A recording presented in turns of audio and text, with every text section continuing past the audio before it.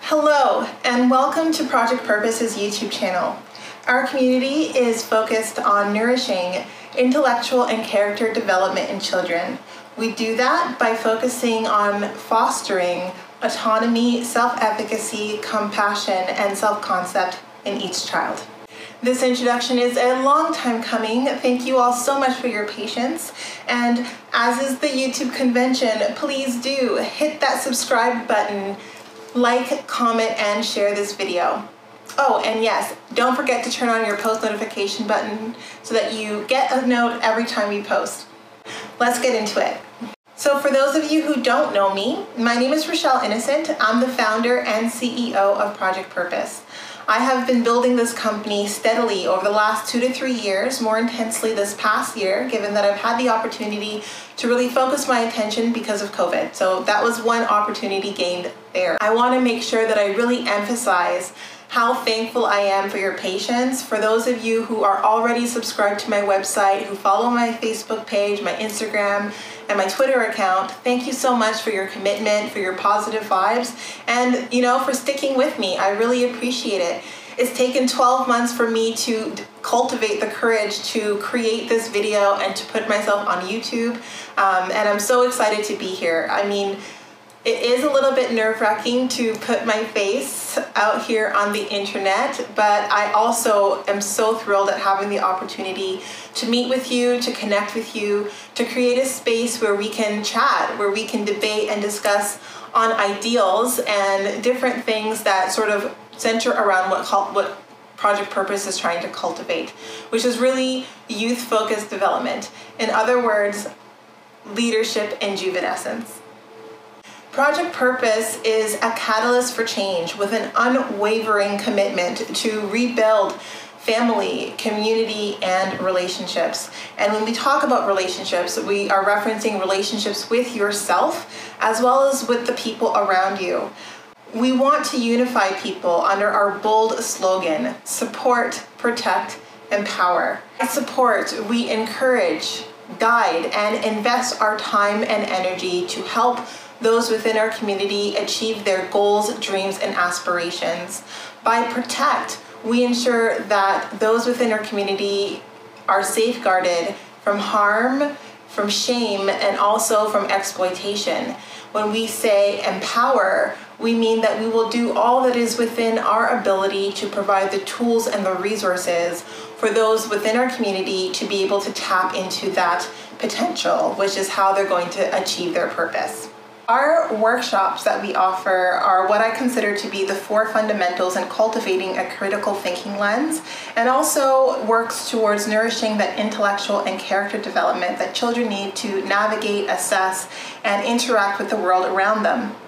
What I'm hoping to accomplish with this video is to give you a deeper sense what we stand for, what we believe in, and what our aspirations are, what we'd like to become at some point.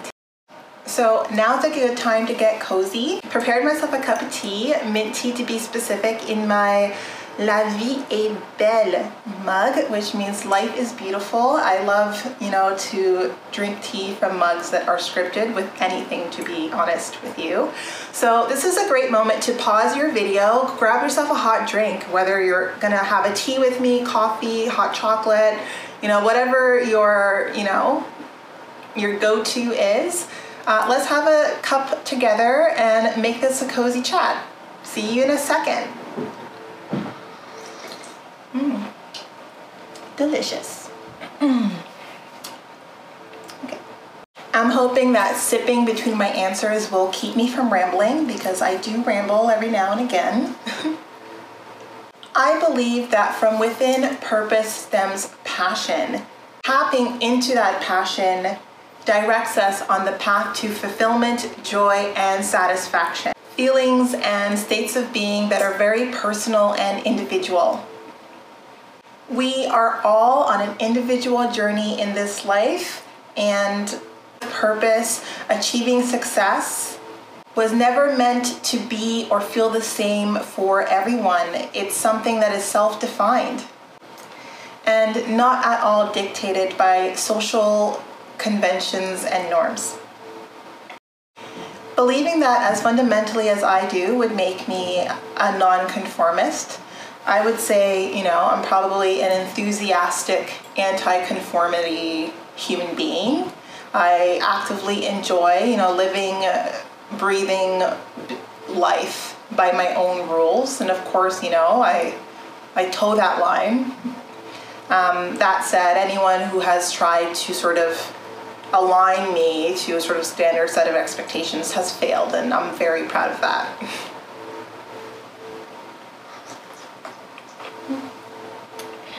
So why autonomy, self-efficacy, compassion, and self-concept? I thought really deeply about what actually builds into grit, perseverance, and resilience. We always hear those motivational speakers talk about it, how, you need it to live in this crazy world, how you're born with it or you're born without it. And, it's important sometimes to take a step back and think about these words that people use that mean strength, that mean, you have, the gumpto, what is it? What's that word? The gusto, there you go, to push through obstacles and these hard challenges. But we don't really know the essence of these words, the substance behind them. Now, having studied cognitive neuroscience, studying the mind, the brain, the associations between the two, the interactions, we start to get a sense of these states of being and, these cognitive competencies, which is essentially what, grit, resilience, and perseverance are. We take a moment to reflect on the philosophy of psychology, so the conversations around why we treat psychology the way we do and why we practice psychology the way we do and why our mental health care sort of infrastructure is built the way it is. We can have real conversations around the assumptions and interpretations of different cognitive competencies, different states of being, and how those conversations are influenced by, society, by culture, and by trends. So I chose autonomy. We'll start with autonomy 1. And autonomy is really about self-direction.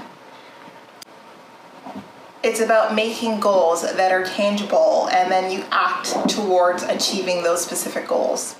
You make bold decisions. This inner compass is a tool, and I think it's a tool that can be taught. It's not something that you're born with or you don't have, or, it's not I think nature and nurture play a role in maybe how you start off, but everyone can level set. Everyone can get to the same and a high level of autonomy. And I think it's all about, having access to that training, having access to that learning.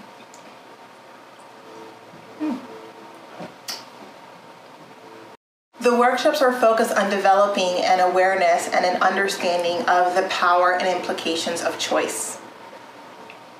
To then empower your children to align their choices to their goals, both short-term and long-term. Oh, sorry, getting a cramp. Leg is falling asleep.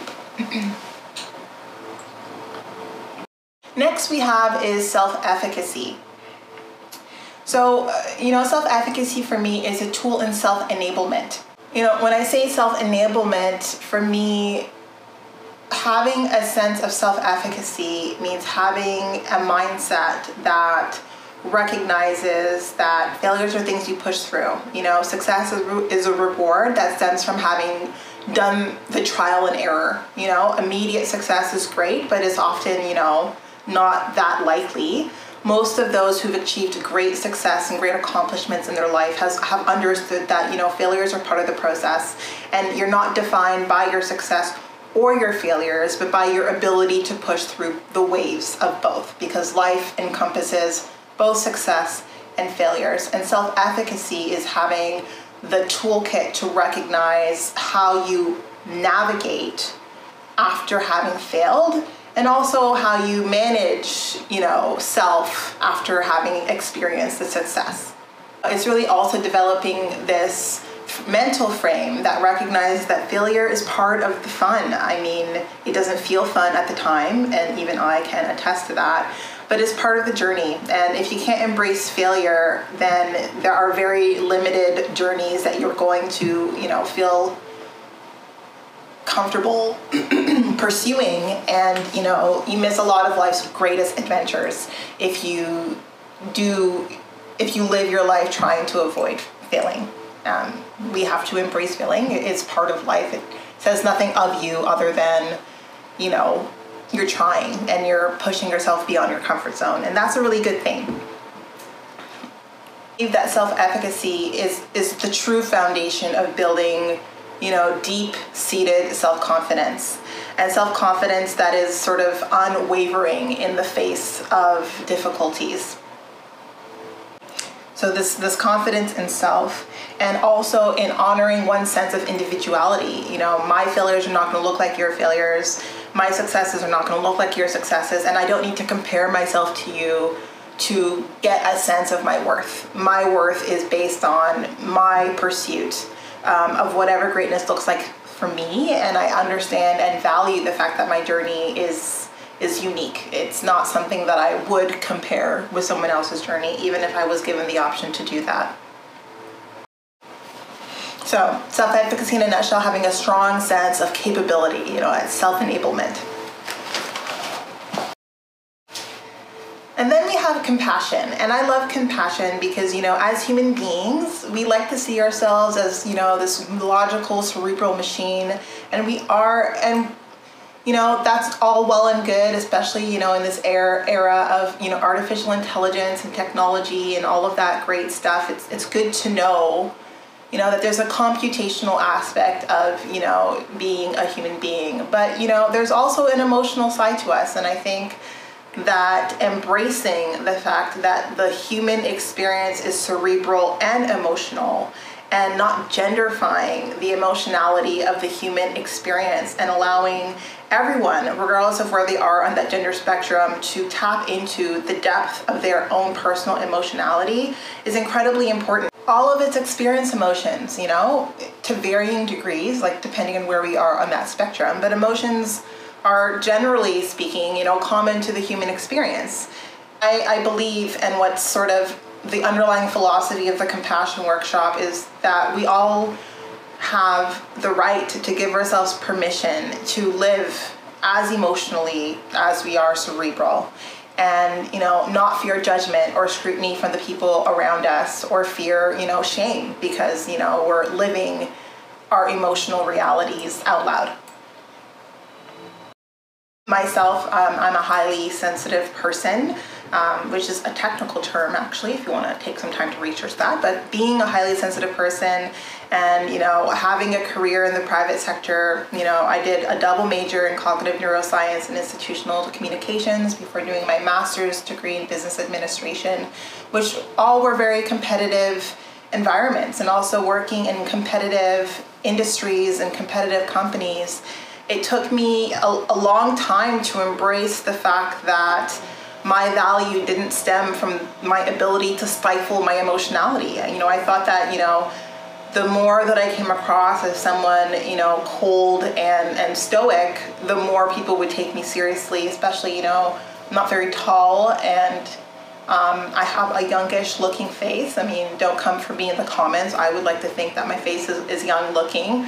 And I felt that, in order to not be undermined by the things that, someone could immediately use as a point of reference not to take me seriously, I had to cultivate this persona that really choked down my emotionality. And being a highly sensitive person, that was a lot of emotional and mental work. And I'm so happy that I've reached this place where I've embraced my emotionality, and I can show up in the spaces that I show up my full self, recognizing that I'll be valued for the intellect that I bring into the room, and for, the emotional person that I am, and not feeling like I have to dial one or the other down, in the spaces where, I'm accepted, and those are the only spaces I want to find myself in.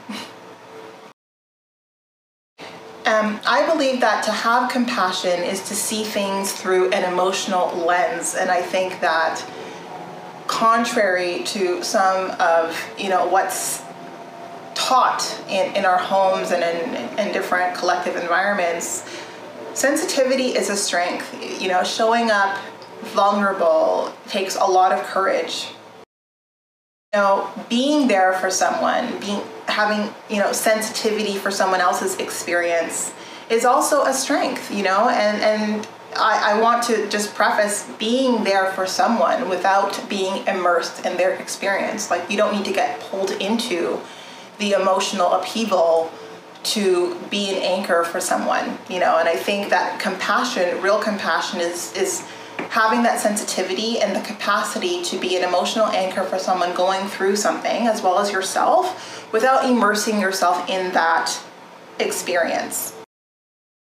Compassion is also knowing that you could never feel what that person is feeling in their skin, experience what that person is experiencing from their perspective, from their vantage point, and still relate to their experience the best that you can, not feeling like you need to sort of adopt their being and their identity to know that what they're going through must be tough, and to communicate that and relay that to that person. Compassion, really in a nutshell, is about having the capacity to emotionally relate to others without losing your sense of self, without experiencing guilt or shame or these negative emotions that are associated with, not having experienced this experience that this person is facing.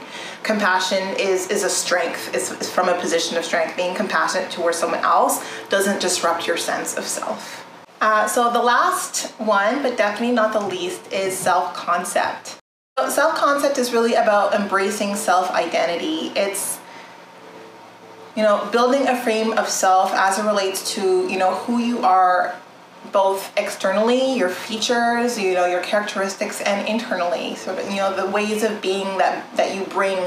Having a self-concept encompasses, your thoughts, values, your beliefs, your actions, and how you value them internally and not in relation to other people. So having a really strong self-concept isn't about comparison. It's about acceptance and about growth and development in oneself through the lens of, we're all on an individual journey.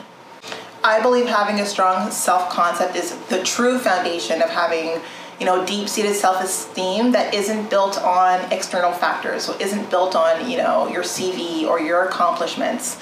It's built on who you know yourself to be as you kind of go through this thing we call life. And I do believe that self-concept is sort of the grain from which perseverance, resilience, and grit are built. Having a strong sense of self-identity that is unwavering and not sort of questioned, or you have a sense of doubt of who you are and how you value yourself in the face of adversity. That is what I would call grit, perseverance, and resilience. Adversity is going to happen to all of us.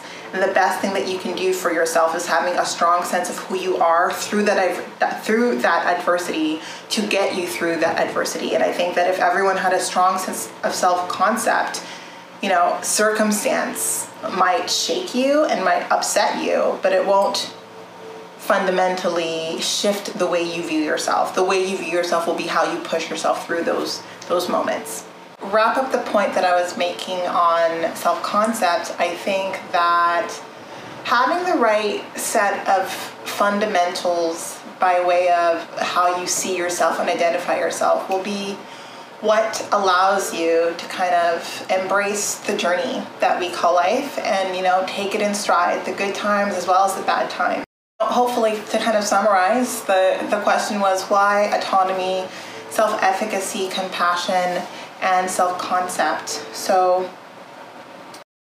I guess in a nutshell, I think that if we provide children with the ability to feel competent, to feel capable and able to kind of go through life and to navigate and to iterate and, to make decisions and learn from those decisions quickly, and also give them a sense of how to approach failure, how to see failure, overcome challenges, and embracing vulnerability, seeing vulnerability and emotionality as a strength and as a part of who you are fundamentally, and not a part that you stifle, a part that you embrace. And recognizing that emotionality and vulnerability in others is also a strength, and giving people sort of the room to be vulnerable with you without you feeling uncomfortable. I think all of that together, like having all of those traits together in one human, creates an energy that is unstoppable. You know, I feel able, I feel competent, I feel, you know, failures or things that, you know, I have to figure out, like I need to figure out my way through them. They're a challenge that I can overcome, and, you know, I embrace all aspects of who I am, like who I am intellectually, who I am emotionally, and I recognize that all of what I come packaged with, whether that's external or internal, and how that evolves, all of that is beautiful. And I think we owe it to our children and to ourselves to focus on achieving that state of being, to be able to fully immerse ourselves and enjoy life and all it brings to us. I believe that children deserve and have the right to feel unstoppable. And if you're here and you're still watching my video, I'm hoping that means that you believe that too. So what about me, who I am? So I mentioned before, my name is Rochelle Innocent. I am Canadian. So I was born in Edmonton, Alberta, and my parents migrated to Southern Ontario, where I spent the majority of my life. I grew up in small towns before moving to Toronto, where I spent pretty much, 80% of my adult life, if not more than that. And then I did my master's program. I did an MBA at, I don't know if I should say the name. I mean, I think if you're very curious, you could find out. But I did do an MBA before relocating to France. I was living in France for almost 2 years, and that was a wonderful experience. I was able to ramp up on my French, and I bring some of that back with me, although this was bought at a Canadian company, but Canada is French and English, so no harm there. And actually, this project in and of itself, it was something that was sort of planted. It was a seed that was planted in me when I was doing my research thesis. So as part of the last year of my cognitive neuroscience degree, I did a research thesis on whether or not ADHD was a social construct. So, I'm going to have another video on that. I'm not going to fully get into all of the, elements and factors built into that research thesis, but it was about whether or not ADHD was a social construct or a neurophysiological, or had a neurophysiological effect. And at that point, I was so immersed in all of the literature around, our understanding of, psychology, of mental disorders, how that plays into politics, into social justice, and, how when we frame different psychosocial, issues, some of them are not rooted in, an actual ailment or injury of the brain. Like some of them are just based on cultural norms at that point in time.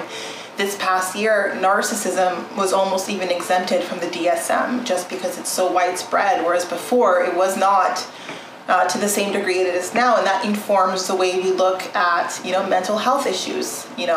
Perception, culture influences the way we view behavior, and if whether or not we categorize that behavior as other. And I think that that's important, and I think it's important that everyone recognizes that there's a nuance. It's a soft science. Psychology is not a black and white science when it comes to mental health, and I think we need to have more people who create platforms that share that. And I'd love to invite you to read my research thesis. I won't be making videos, that cover that topic moving forward, but please do read it. But it planted the seed, and all of my career was focused on how I can impact people. People are my passion. I'm curious about people. I want to know why they do the things they do. I want to understand, the underlying motivations, beliefs, and desires that each person has. And I'm so sort of enthralled by the degrees of separation that exist between one human person and mine, and how our experiences can completely shift the way we see the world around us. And I think having also the capacity to influence that and to shift those degrees of separation is super interesting. It's just a cool thing to be able to do. And we have so much research on how it's been done well and how it was done poorly. And I think, we need to recognize there's history behind psychology, and that history needs to play into the way that we see it, and we see the practitioners in it. And we need to develop a critical thinking lens with the practices in psychology that are happening today, especially in relation to our children, and the way that, interventions are prescribed to our children, and interventions are sort of offered to our children. And I don't think we should ever be blind to expert opinions. I think all of us need to have a voice, and if we don't know enough to have a voice, like, learn. I mean, there's so many different opportunities and mediums to be informed so that you're not just listening. You know, it's important to engage with the information being presented in front of you, which is the critical thinking lens that I'm happy and hoping to build. So I guess that was a little bit rambly. I mean, the tea is supposed to help me with that. So yeah, like, my career has, you know, I've worked in different industries. It's definitely not a conventional, you know, career. Neither are my degrees, actually. Cognitive neuroscience and institutional communications. Definitely transition. I think those are what we call transitional skills. So they kind of helped me regardless of where I landed. I worked in HR for a long period of time. Before, you know, I was more specifically focused in training and development. And then I moved into consulting. And with COVID and everything that's happened, it's really been an opportunity for me to focus on project purpose. Which is an idea that I was able to finally put to paper during my MBA. I was in a leadership lab, and we had a leadership challenge, and I thought, well, you know what, why not try to build a frame for this project, see how I could start to build the foundations of it. And so I tried to do that, and this is where we are. I had the website for the last year. I've been writing blogs on my opinions, and it feels good to, like, be able to put my opinions out there and to share them with you. Some things that you can anticipate, because my original idea was, like, I'd have this forum and I'd have an opportunity to build a local community, and, like, we'd meet and I would do the parent-child workshops and have, you know, some snacks, some kombucha tea, and some, you know, gluten-free, dairy-free snacks on the side. And it's become a bigger thing than that. It's become global. I have people from all over the world on my website and subscribe. Thank you so much. I see you, and I'm so happy that you're here. So I'm actually going to be recording all the webinars. So that's something that I want you to look out for. I'll be doing these videos frequently. I'm not sure how frequently. I think I'm gonna start with hopefully 2 a week. Let's see how the editing goes with this video. But my promise to you is that you will have all the modules available to you for all the age groups, 4 to 8, 9 to 13, 14 through to 17, by January 2021. So while I'm building these videos, I'll still be actively, you know, updating my blogs. I might take a little break over the Christmas holidays. We'll see how that goes.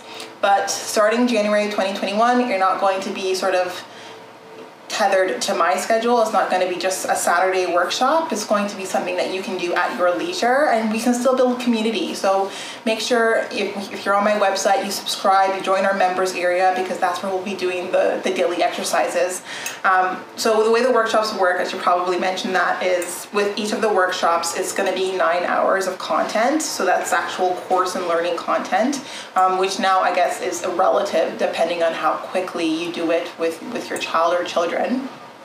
But then there are going to be daily exercises. So daily exercises to reinforce that workshop time, or sort of like the conceptual aspect of that workshop, which is designed to feel like play for the younger children. And then the reinforcement takes place. So it's going to be broken down into 3 hours per Saturday. That was sort of the original intent. And I'd love for you to keep that cadence, because this needs time. You know, a shift in behavior doesn't happen overnight, so it's important we take the time sort of recommended to be able to maximize the benefits of it.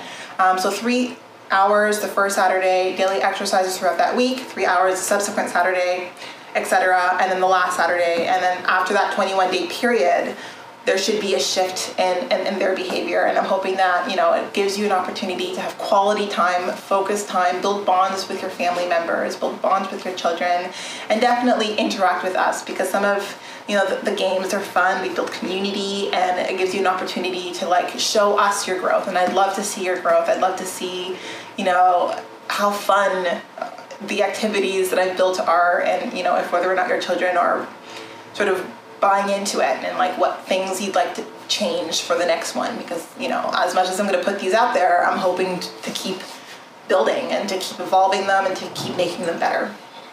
So that's something I want you to look out for. I think I've talked for a while, and, you know, my tea is cold, so maybe this is an opportunity for me to sign off. If you've made it this far, please do hit that like button. Definitely subscribe, share this video, share the message. Like, I want everyone to know about Project Purpose and what we're trying to do, what we're trying to accomplish. Check out our blogs if you want to get a better sense of our philosophy. I'll leave all the details and all the social media in the description below. And see you next time. See you soon.